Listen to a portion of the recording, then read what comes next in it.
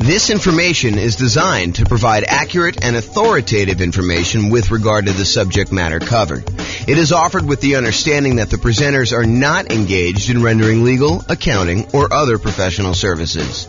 If legal advice or other expert advice is required, the services of a competent professional should be sought. Welcome to the Moreno Valley Real Estate Investing and Real Estate Financial Planning Podcast. Learn all about investing in real estate in Moreno Valley, California, with a combination of real estate financial planning and modeling with numbers specific to Moreno Valley, plus syndicated, more generalized recordings of live and pre-recorded real estate investing classes, not all of them specific to Moreno Valley. Be sure to stay tuned after the podcast for a message from our sponsors. Well, good morning and welcome, everyone. I am your host, James Orr, and today we're doing sort of the final class in a series of classes that we've done on financing options. Today is sort of the catch-all for all of the additional financing stuff that we haven't covered so far to date. So I'm going to jump right into it because we've got quite a bit to cover, and I want to make sure that we have time in case we have questions at the end. So historically, this is a chart from the 2022 National Association of Realtors profile of home buyers and home sellers. And this chart shows you what percentage of all the buyers used what type of loan. So of all the buyers, 62% of the buyers that purchased the property in 2022 from their survey used conventional financing. And we've done an entire class on conventional financing. In fact, we've done several classes on conventional financing. So if you have questions about that, that's not what we're covering today. This is the class on all the other types of loans. But 62% of them used conventional financing. 17% of all the buyers used FHA financing. And we've done a separate class on FHA financing. The 3.5% down option for being able to buy properties, single family homes, duplexes, triplexes, fourplexes, that's FHA. The VA loan, which is a nothing down loan program, which also allows you to buy single family homes, duplexes, triplexes, and fourplexes, that is the VA loan, and we've covered an entire class on VA loans. 5% of the buyers didn't know the type of loan that they got, which honestly is not that surprising. I was surprised that the larger percentage knew what type of loan they got. And then 5% got other. And so we are in that other area. The other area is all the other financing types that have not been covered, and we've covered some of those already. So here are the primary financing options, ones that we've covered before. The conventional financing, which there's the non-owner-occupant versions, putting 15%, getting PMI, or putting 20% or 25% down and buying a property that you do not need to move into. But then there's a whole set of conventional financing for house hackers and nomads that are buying properties as investors, really, but they're moving into the property as an owner-occupant, living there for a period of time, and then they're either renting out part of it, like to roommates, or they're buying a duplex, triplex, or fourplex, and they're renting out, a property that they're living in one of the units and renting out the other ones, like multifamily property, or I think I lost my train of thought there, or they're doing the low down strategies for the conventional financing, 3% down or 5% down. Okay, so that's conventional. The FHA, we talked about that. That's 3.5% down. VA, we talked about that. USDA is a rural property. It's a nothing down loan program for single family homes, and you use that to buy rural properties in different parts of the country. It's not going to be in a major city. You may need to drive in order to qualify for that. And then we had an entirely separate class on portfolio financing, which is the financing you typically use when you are either buying in some type of LLC, you're buying with partners and forming an LLC, you're buying with some type of self-directed retirement account, or you are buying and you've already got 10 conventional loans, so that you're buying your portfolio loan after you've gotten your loan spots filled up. So we've covered an entire class on that. We're not going to cover today. So those are the primary financing options. This shows you an entire visual showing you all the financing options and then all of the additional financing options that were not the primary ones that we covered. And in order to zoom in and make it a little easier, I broke it up in 2 steps. We've already talked about these. So today we're going to talk about some of these other ones. I'm not going to recover in as much detail as I did the ones where we have entirely separate classes. So the intention of this class about all the other financing options is to cover the more unusual ones that we have not yet covered. And they're so unusual that there's not going to be a ton of detail for you to go into because they're really, really unusual. You'll see what I mean here in a second.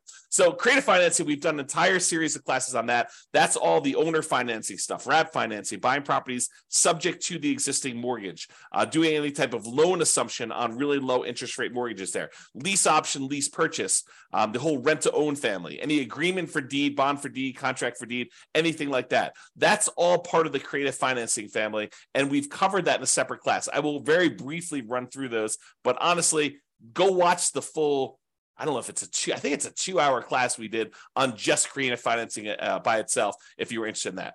Then we've got private money, which we covered when we did the private money and hard money class. The difference in my mind between private money and hard money is private money is someone who is not usually in the business of making a real estate loan. Someone like grandma or grandpa or Uncle Larry or Uncle Bob, the people that they know you, they like you, they trust you. They may have some money invested in something else like CDs, and they're looking to get a good return on their money. And you are a real estate investor and you're looking to borrow money in order to go buy a property, but they are not typically in the business of loaning money on real estate loans. That's private money in my mind. Hard money is someone who is in the business of loaning money, and they're going to make you a loan in order to buy real estate, something like a hard money lender who is advertising and seeking out investments like this. So we talked about that in detail. I even shared with you my private money presentation of like how to go raise private money if you're going to go do that. And hard money, you don't need to go raise private. You don't need to raise hard money. They are already doing that. That is their job, is that they are providing these hard money loans. And we've covered those in a separate class. So I'm not going to deal with a ton of detail on that today either. One thing that we haven't covered super recently, but I have an entire class on as well, is the home equity lines of credit. So using your HELOC, home equity line of credit, in order to borrow money in order to acquire additional properties or buy them outright. So for example, you own your own home, your primary residence free and clear, and you want to go buy a rental property. One could, if they were so inclined, actually do a HELOC on their primary residence, use all the money from that in order to buy the investment property free and clear. So basically, they're transferring a loan, they're putting a HELOC on their primary, and they're using that to buy the property outright. Or they could use that as a down payment in order to buy another property as well. So you don't need the whole amount of money, but you could use it and still be leveraged on the invested property. So we'll talk about HELOCs a little bit, although I do have a separate class on that as well. I do not have a separate class on life insurance, so we'll talk about that today. I do not have a separate class on buying properties cash, although I take that back, because yesterday I did a class on how much faster it was, in some cases, for you to actually pay cash for property. And I know that blows people's minds because it blew my mind yesterday when we went over the class. But basically, we showed that in some markets, it actually is faster for you to take all the extra time, that significant amount of extra time, in order to buy a property all cash instead of buying properties with 5% down as a nomad and doing that strategy. So that was super interesting, I think, to see how significant that was in certain markets. So I do have a separate class on self-directed retirement accounts, but we'll cover that briefly today. And then I've like other classes we've done in the past on partnerships and how to structure them and all that stuff, not specifically on the financing part, although I probably will do a standalone one on that in the future too. But that is what we're planning on covering. So let's jump into some of the stuff, but realize that there is a lot of this that you already have in the terms of a full separate class on these. Okay. All right, so creative financing. Entire separate class on this, but here's the quick overview. Owner financing, it's when a seller owns a property free and clear, they do not have a mortgage on the property, and they act like the bank. You say to them, hey, I'd like to buy your property. They say, great, I'd like to sell you the property. I don't want to go get a traditional bank financing. They're like, that's okay. I'd like to get the income from the property. And you guys come to an agreement where you make them monthly payments, you negotiate the terms of the loan, you negotiate how long the loan will be. You negotiate what you need to qualify. In some cases, they'll ask you for your credit score. In some cases, they won't. Some cases, they'll want to see, proof of income. Some cases, they won't. So it's all negotiated there. The interest rate you negotiate with the seller is all negotiated. There's no set ones for that. It's not determined by a bank or anything like that. You get to negotiate it all. And so the seller will act like the bank, and they will accept monthly payments or yearly payments if you negotiate it that way, or quarterly payments, whatever you want to negotiate. And the seller will act like the bank to finance that property for you. That's owner financing. What if the seller has a loan on the property still? Well, you might be able to structure it as wrap financing then, where the seller is going to accept the payment for you. but they are going to pay part of the payment you give them on their underlying loan. They're going to wrap the financing that they have currently on the property, and they're going to give you a new loan around that. So let's say you're buying a $400,000 property, but they owe $200,000 on it with a loan that they already own. So you're going to take that $200,000 loan, you're going to leave it in place. The seller is going to collect payments on you making a payment for the full $400,000 purchase price minus whatever you decide to put up for down payment, whatever you negotiate. And then they are going to take part of the payment that you give to them, and they're going to pay that underlying $200,000 loan. That's wrap financing. Loan assumption is when you're going to formally go to the bank and you are going to formally assume, you're going to apply and take over full responsibility for a loan that the seller already has. So, for example, the seller, a couple of years ago got a really, really good FHA loan, and you come in and you want to buy that property from them. You can formally go to the lender that has that loan and tell them you would like to formally assume the FHA loan, and they will have you fill out some paperwork. They may have you pay a fee, and then you take over their FHA loan with their old interest rate, which is probably attractive compared to what you can get today. The tricky part about doing loan assumptions in today's market is, in a lot of cases, not every single case, but in a lot of cases, the seller has acquired a property where they got their loan a few years ago, and the property values have gone up very rapidly since then. So they may have some equity that you may need to negotiate in some form or pay them in order to be able to formally assume their loan.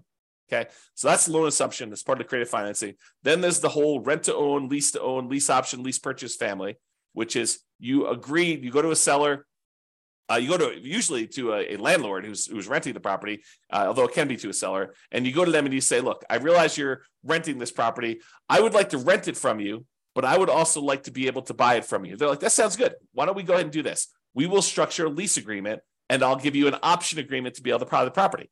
And so now you have a lease agreement in place with also, in addition, an option agreement in order to be able to buy the property for a certain price at a certain date in the future with certain terms. And so basically you structure this. That's a lease with an option. Or you guys can come to an agreement and have the attorney say to you, hey, look, why don't we do this as a lease purchase? We'll have a lease agreement in place, and we'll have a purchase contract that's good for a year or 2 years or whatever it is. And so now you have a lease with a purchase contract, which is a lease purchase. So that's the whole rent to own, lease option, lease purchase family, if you want to structure it that way. Then there's the whole agreement for deed, bond for deed, contract for deed, installment land contract. You could think of this almost like your car financing, where you don't technically own your car until you've made all the payments as agreed. That's this version for house. You have an agreement with the seller that says if you make payments over a certain agreed upon period of time and you pay off the full amount of the property, at the end of it, they will then give you a deed for the property. It's different from owner financing. That owner financing, you have a deed that you get immediately, but then there's usually either a mortgage or deed of trust that says if you don't pay, then the deed can be pulled back. You can have a foreclosure and the deed can be pulled back to the seller. So with an agreement for deed, the seller holds the deed until the very end. So some type of either installment land contract, agreement for deed, bond for deed, contract for deed. And then the last one is subject to. So the seller has a loan on the property and they agree to deed you ownership of the property, and you agree to start making payments on their underlying loan. That's subject to. Okay, so that's the whole creative financing family. Go watch the 2-hour version of that class for a lot more detail on that. But that is one of the other financing options that we have not talked about. Well, I guess we've talked about it in a separate class. All right, let's now talk about some private financing. And again, we have an entirely separate class on private financing and owner financing where I give you some of my private financing.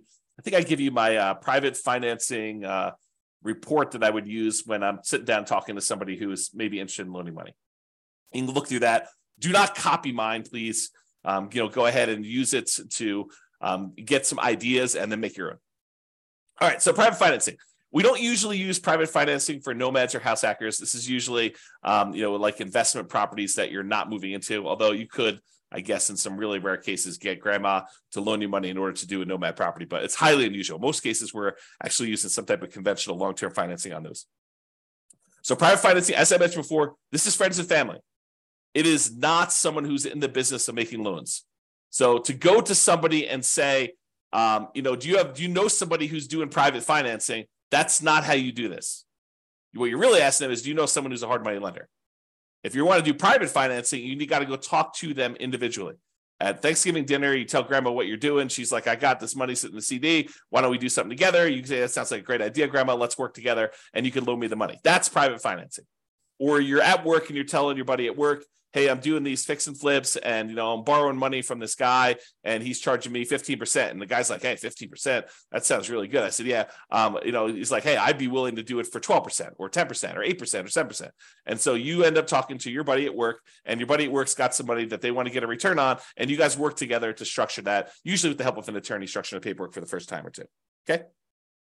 So private financing, more flexible than banks and can be much faster to close. The relationship is really important. It's actually critical in this case. It still requires a good financial statement because grandma's going to want to know that you're solvent, right?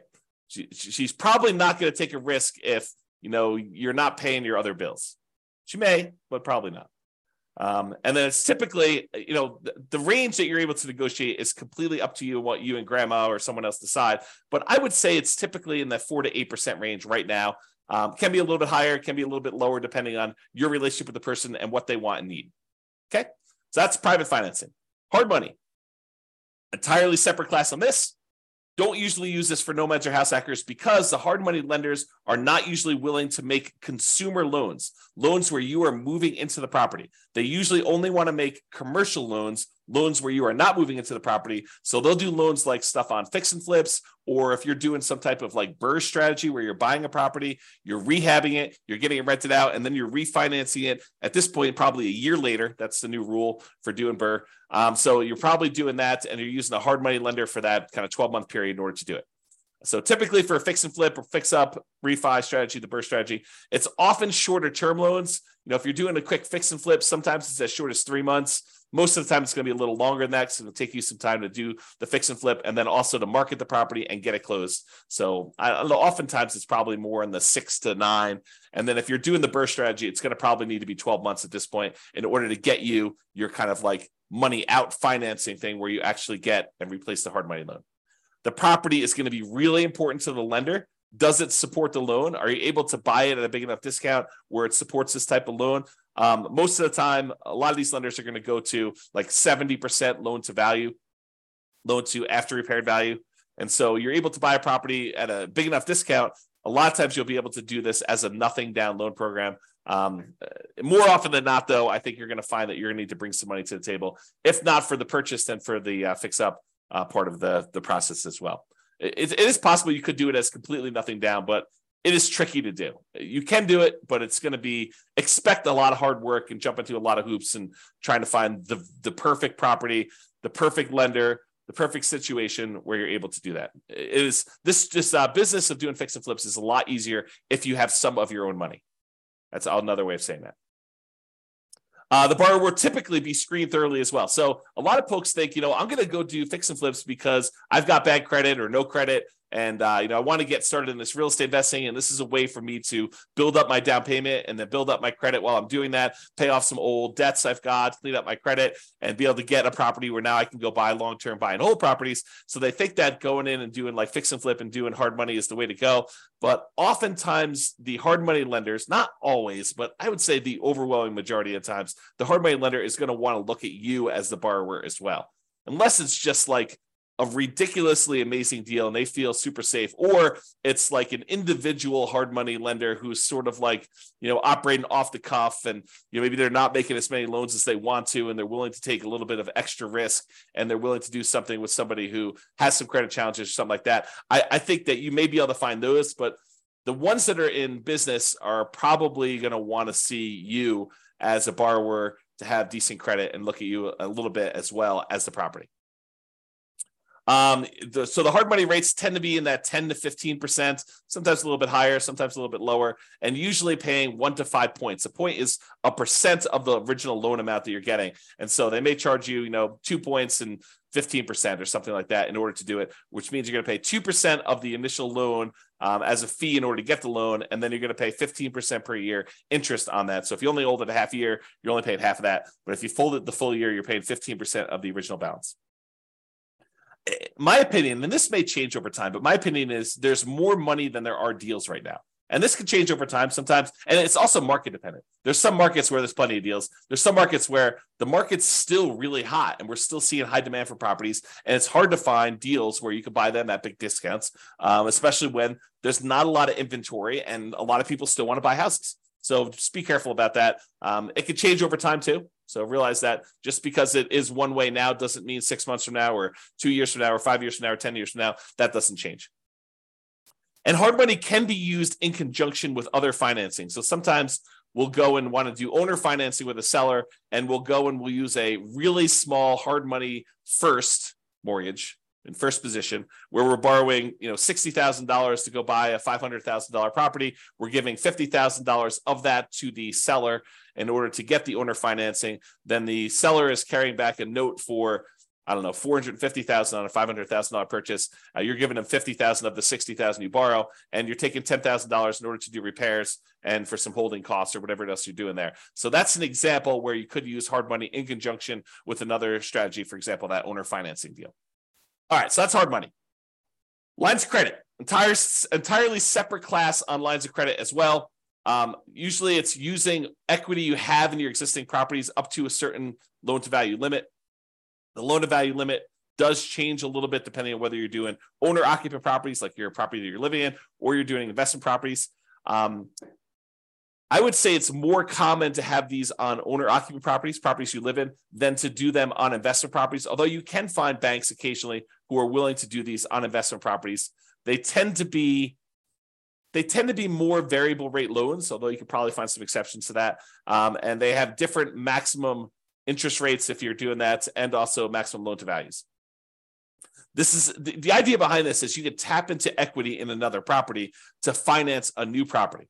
The thing you need to be careful of when you're thinking about lines of credit is that make sure that the money you're pulling out of the HELOC, that the new property you're buying supports the payment on that as well. Otherwise, you've got this payment on your HELOC, and you may have used that money as a down payment, as an example, and then the property needs to support and get a big enough return, and it's going to be like what you would look at normally as your cash on cash return on investment, because normally it's thinking you're using that down payment, you've got that as money out there. So now your cash on cash return on investment needs to be enough to pay the payments on that HELOC that you got. And depending on what market you're in and what interest rates are in the property you're buying, that sometimes is hard to do. In some markets, it's easy to do, but in some markets, it's really difficult to do. So another little warning about HELOCs is, in some cases, these HELOCs can be closed early in times of tight lending periods. So if we see some type of financial crisis, it's not unheard of to have the bank call you up and tell you, hey, look, we're closing down your line of credit. Maybe they're telling you we want to see, depending on what your agreement actually with them says, but maybe they want you to pay off the amount that you owe in a certain period of time. Maybe they'll convert that to a fixed period loan, but they won't let you borrow anymore. So realize that there are times when the lender's appetite for these can change, usually with some type of financial crisis like 2008, 2009, that sort of stuff, where now the lenders are no longer willing to have these home equity lines of credit out there and available to you in case you want to use them. So if you think this is going to be a strategy you could use universally, that may not be the best plan. If you think, hey, look, my plan is to go buy all these properties and have HELOCs on all of them, and then to use these HELOCs in order to acquire properties, that may work great until they close down all the HELOCs. And then you'd have to change your strategy. So just realize that can happen, kind of thinking ahead when you do your strategy. All right, life insurance. So I'm not an expert on life insurance, and there's not a separate class on this. So I'm going to try to cover it as well as I can, but realize that you want to go talk to, if you have a life insurance policy already, you want to go talk to your existing rep who can actually walk you through this. And if you're thinking about doing this, you should really study this. And there's a lot of, how can I describe this? There's a lot of information out there about life insurance that is designed to be persuasive to sell you life insurance, but is worded oddly. So there's a period of time a few years ago now, probably 3 or 4 years ago, where me and a couple friends were really digging into this life insurance idea. Like they talk about like the infinite banking stuff and everything like that. So there's a period of time where I was doing a ton of reading and a ton of study this. And one of the things I came away with is the way that some people were wording their description of life insurance and how it gets used, while it was technically correct, it was, in my opinion, misleading. It was worded in such a way that you could interpret it in a true way, but you could also say, that's not exactly what's going on there. So just be real, like eyes wide open if you're going to go do life insurance. Not that it's a bad thing, but realize that if it seems too good to be true, it probably is too good to be true. I guess is another way of describing what I'm talking about here. Okay, so the idea behind life insurance, though, is you could pay a company, a third-party life insurance company, and you can pay them a certain amount of money.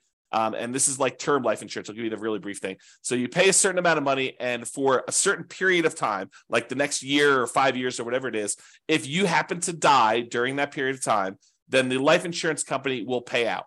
So, for example, maybe you pay in, I don't know what the numbers are, but let's say you pay in $1,000 a year for the next 5 years. And if you die at any point during the next 5 years, they will pay out, $1 million. I don't know if those are the exact numbers, but the idea is you pay in a certain amount of money and they pay you out a certain amount of money if you happen to die during that period. And there are usually some exceptions, like, if you die in within the first 3 months of the policy and it was, by your own doing or something like that, then they may not pay out. So there's usually some type of carve out for this type of stuff. So for life insurance. So that's sort of term insurance, and you don't have any residual balance. It's not like you pay the $1,000 in, and you've got an account with them that's accumulating or accruing or whatever it is like there. You pay them a certain amount of money, and you get the life insurance benefit from that. But there are all sorts of variations, and they go by a whole bunch of different names. And there's a wide range of all this stuff.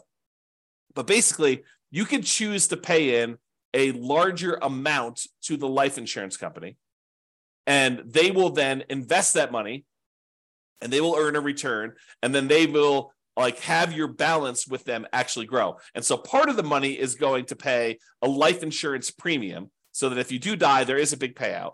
But in addition to that, you're paying more than the amount that you would need to have paid just to have gotten that life insurance benefit. And then they're taking part of that extra money and they are investing it on your behalf. And so what are they investing in? I don't know. You can go look up their kind of guidelines exactly, but a lot of times they're investing in stuff like stocks or bonds or other investments that they might have. And in some cases, what they're doing is they're taking the money that they have and they are loaning it out to the actual holders of the policy.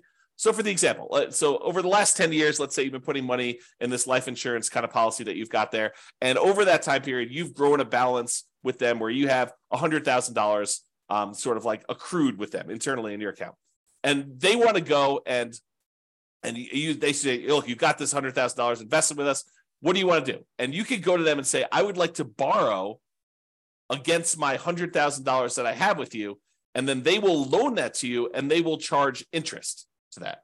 And they may not charge you the interest directly. They may sort of do some accounting where maybe there's payments on it, maybe there's not payments on it. You really need to go talk to your policyholder as to what this might work like. But realize that any interest you're paying it to yourself instead of that money growing in whatever it is there. So that's sort of the idea. So you're really just, it's sort of like a weird savings account with some additional tax benefits and maybe some of the policy itself going to some life insurance. They get all complicated. There's lots of variations on them. So go do that. So the idea is you may decide to pay into this life insurance policy and have this be an investment vehicle. And then you could borrow money from this in order to purchase rental properties or do something else, whatever you really want to do. It's up to you as to what you can do there. And just make sure that your property can support any additional debt or interest payments that you're accruing or that you're actually having to pay by doing this life insurance policy. I'll make one other point about this life insurance. Really, you should dig in if it's something that's of interest to you. But the thinking of this is this. If you're going to go hire a third-party company in order to take this money and invest it on your behalf, they're going to go buy stocks or bonds or whatever they're going to do, realize that they're not usually giving you the exact return that they're earning. And they may charge you some type of admin fee, or they may say, we will, you'll get 80% of it, or you'll get something. So really, they can structure it lots of different ways, but they're having to profit to run their whole organization from the money that you have invested with them. So it's not like you just take the money and you invest it directly and you get to keep 100%. They're usually taking the money and they're investing it and they're charging you some type of fee in order to do that. Okay, that's enough being said about life insurance. Let's move on. I was talking about self-directed retirement accounts. And there's an entire separate class on this. So like, for example, if you have a self-directed IRA or a self-directed 401k, that is, you have an account, an IRA or 401k, and instead of having it with Fidelity or Vanguard or whatever it is like that, where you're investing in stocks or bonds or whatever other types of securities that they may sell, you could decide, instead of having the account with them, you could go be with an attorney or a specialist who does this for you and create a self-directed version of that where you have control over the money and what you invest in. And when you do that, there are lots of limitations and rules about what you can and can't do, but you could then use that money in order to go buy things other than stocks or bonds. You could go buy things like gold, or you could go buy things like real estate, or in some cases, probably some other type of investments. There are restrictions. There are a lot of rules about this. Go watch the class on a lot of details on that. And also there are rules about what you can do for the investment you're buying. So there are limitations on, if you go buy the property, you doing work on that property if it is your self-directed IRA retirement account. So just be careful about buying a property thinking that you're going to do the rehab on it and then you're going to be able to sell this property. There are restrictions on that. And so you may need to work with someone else or hire someone else to do those jobs if you're going to do it.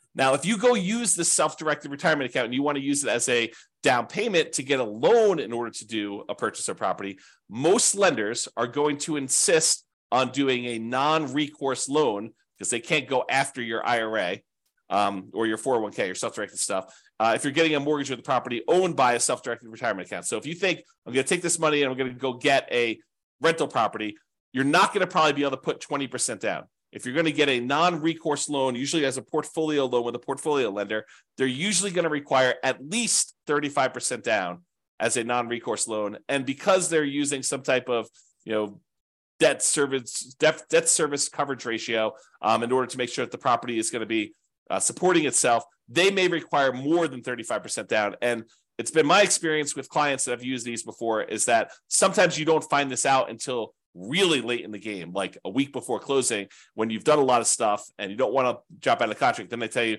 look, I know we originally talked about 35%, but after we've looked at the whole situation and the property and everything, we're going to now require 45% down or 52% down or whatever it is that they tell you in order to be able to get that loan. So be prepared. You heard it here first, that these 35% numbers are not like the set in stone number that you have to do for a lot of lenders. Okay. When you get these type of non-recourse loans, if you're getting like 30-year financing, in most cases, those are going to be some type of adjustable rate mortgage. They're going to be variable. And if you do a 15-year amortization, in some cases, you may be able to find ones where they have fixed rate financing on those. But the problem with 15% or 15-year fixed rate financing is a lot of times the payment on those is so much larger that your cash flow is going to be really ugly. It's going to have negative cash flow in a lot of cases when you do this. Now, there's sort of like this weird, I don't know if it's a trick, but some lenders consider you funding an LLC from your self-directed IRA or self-directed 401k as different than the self-directed IRA or self-directed 401k being the owner of the property and investing directly. So, for example, you have a buddy who also is interested in investing in rental property. You guys decide to form an LLC together. And you guys get together and your self-directed IRA is going to be the one that wants to fund the deal. So the self-directed IRA takes let's call it a 50% ownership interest, could be whatever you decide, but it takes half ownership interest in the property in exchange for providing, in this case, let's call it 20% down. And then your partner, your other investor buddy, is going to be the operating person in the agreement. They're going to go find the property. They're going to do all the work on the property. They're going to manage the property. They're going to do all that in exchange for their half of the deal. You guys are going to go out and buy a property. And for some reason, a lot of these portfolio lenders, when you're going to go form an LLC that has the self-directed IRA just being the funding partner in the LLC, they see that as different than your IRA owning the property directly. And there's probably some good reasons why, right? But then your other partner is going to have to sign on the loan. They're going to be personally responsible. They're going to be a personal guarantor on that loan. And then your self-directed IRA is going to provide that for 20% down. So instead of having to put 35% down, if your IRA owns it directly, in this case, because you formed an LLC with someone else, you're not going to be able to do this with you. You're not going to be able to partner with your LLC, is my understanding. You're going to need to do it with someone else. They will be able to personally guarantee the loan, and you will be able to do it with 20% down. So that's a kind of way to do it. Again, talk to a professional, specialize these in details, or go watch the 2-hour class to get some insight before you go talk to your guy. All right. Couple more. Cash. So yesterday, just happened to teach a class on this. We talked about, and there's lots of variations on this, but yesterday we talked about if you're doing like the nomad strategy of buying a property as an owner occupant, 5% down, moving into the property for at least a year, living there for a year, then after you're done living there for a year and saving up your next down payment, you convert that one to a rental.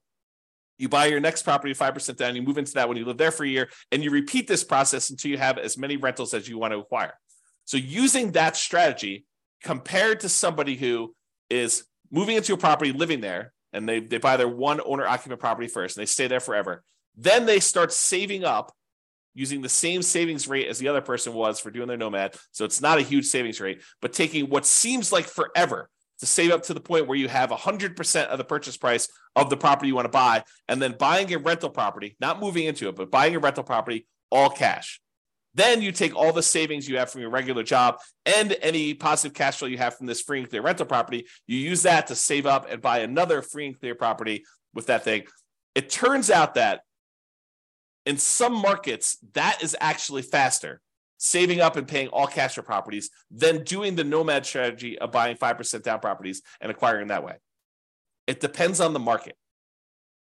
With our current interest rates, current prices, current rents. Okay, so that's what we found out. So if you're like, who is buying properties all cash? In some cases, it's actually faster for you to be financially independent, for you to do the cash strategy versus doing financing. And I'm sure in the future, I will also do comparisons doing, 20% down versus paying all cash, and 25% down versus paying all cash, and maybe even 50% down, like 5-0 instead of doing all cash. Like I'll go do all those strategies and I will show you how, and sometimes it's more effective, faster to do it other ways. And then I also yesterday looked at risk, which one is more risky. Turns out when you do financing, it is riskier. And then also how that impacts your net worth. And in a lot of cases, doing the ones where you finance properties gives you a higher net worth, although a lot of times you become financially independent where the income from your properties and your other investments actually exceeds your personal expenses faster by doing the all cash strategy. So you have conflicting goals. If you really want highest net worth, maybe you still do financing. If you want to be financially independent fastest, maybe you do the cash strategy. So it's really interesting how that varies depending on market to market. Go watch the class. I think I posted it to the website yesterday, or it'll eventually be on the podcast too. So, okay. So taking with cash, sometimes taking the significant extra time to save up to pay all cash for properties can still be a very reasonable strategy in some real estate markets. So you may think to yourself, it's going to take me whatever it is, 15 years to be able to save up to buy one property for all cash. But once you get there, maybe that is a third of the amount you need in order to be financially independent. And then you could buy your next property a lot faster because the savings you have from your job and all the cash flow you got from that free and clear property mean that you could buy your next property in a third of the time or half of the time or whatever it is. And then when you've got two free and clear properties, the amount of time it takes to buy your third property is like almost zero, right? Because you've got all this money, not zero, but it gets really, really fast as you get more and more of these versus buying a property where you have very little cash flow. And then you buy another property that has very little cash flow. You still have very little cash flow, even though you have two properties. Okay. And as an aside, there are versions of this strategy where you buy a whole bunch of these relatively small cash flowing properties, more than you need. Like let's say you buy 10 and then you let the equity in the properties grow up so that you can then sell off half of them or a third of them and pay off the remaining ones to get to the point where it's free and clear. And that may be the fastest strategy of all. We have to go look at that and model that and see. And I've done some modeling on it and you can go look on the website to see it. So if you want to see some of these variations, how they compare, you can go to the realestatefinancialplanner.com/model and look up a lot of these modelings for like 305 US cities. Okay, so that's cash. Partners.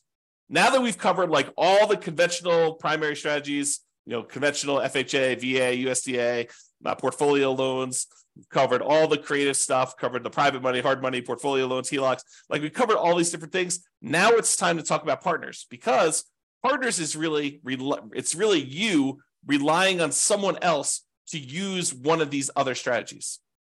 Right? I mean, they're going to get the money from somewhere. Either they've got cash or they're going to go get a private money loan or they're going to go get a hard money loan or they're going to get a portfolio loan or they're going to use a HELOC on their own property or they're going to use their life insurance or their self-directed retirement account or whatever. And so the idea is that partners is really just meaning you're not the one getting the loan.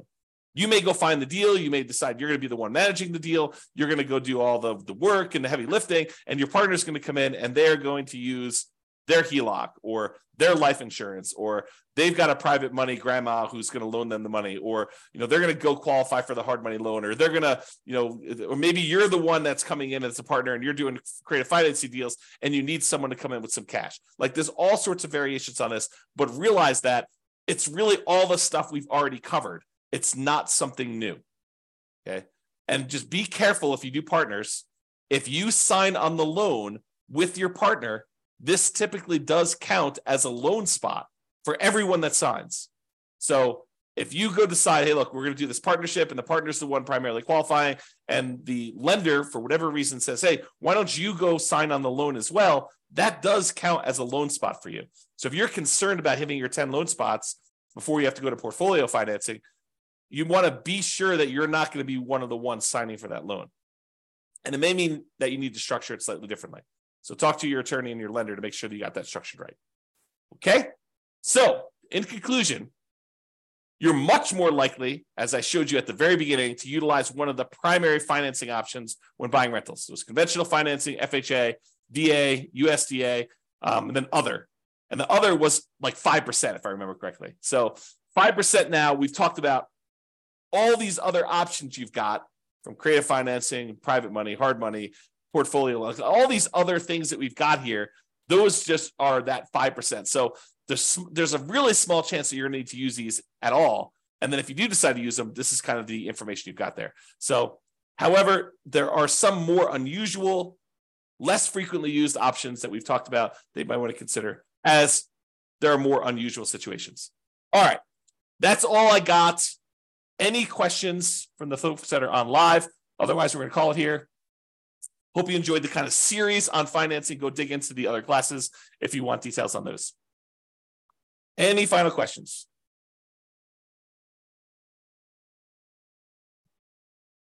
All right, that sounds great. I appreciate you guys. Thank you so much. I will talk to you all tomorrow for our next class. Bye-bye for now. With home prices up, mortgage interest rates up, and rents up, but not quite enough to counteract the higher prices and interest rates, cash flow on rental properties in Moreno Valley is harder than ever. Book a call with the Real Estate Financial Planner to apply our proprietary 88 strategies to improve cash flow on your rentals. See the show notes for a link to schedule your call and improve your cash flow today. If you're a real estate agent, lender, or professional in Moreno Valley that wants to help our real estate investor listeners, consider reaching out to learn about collaboration opportunities with this podcast.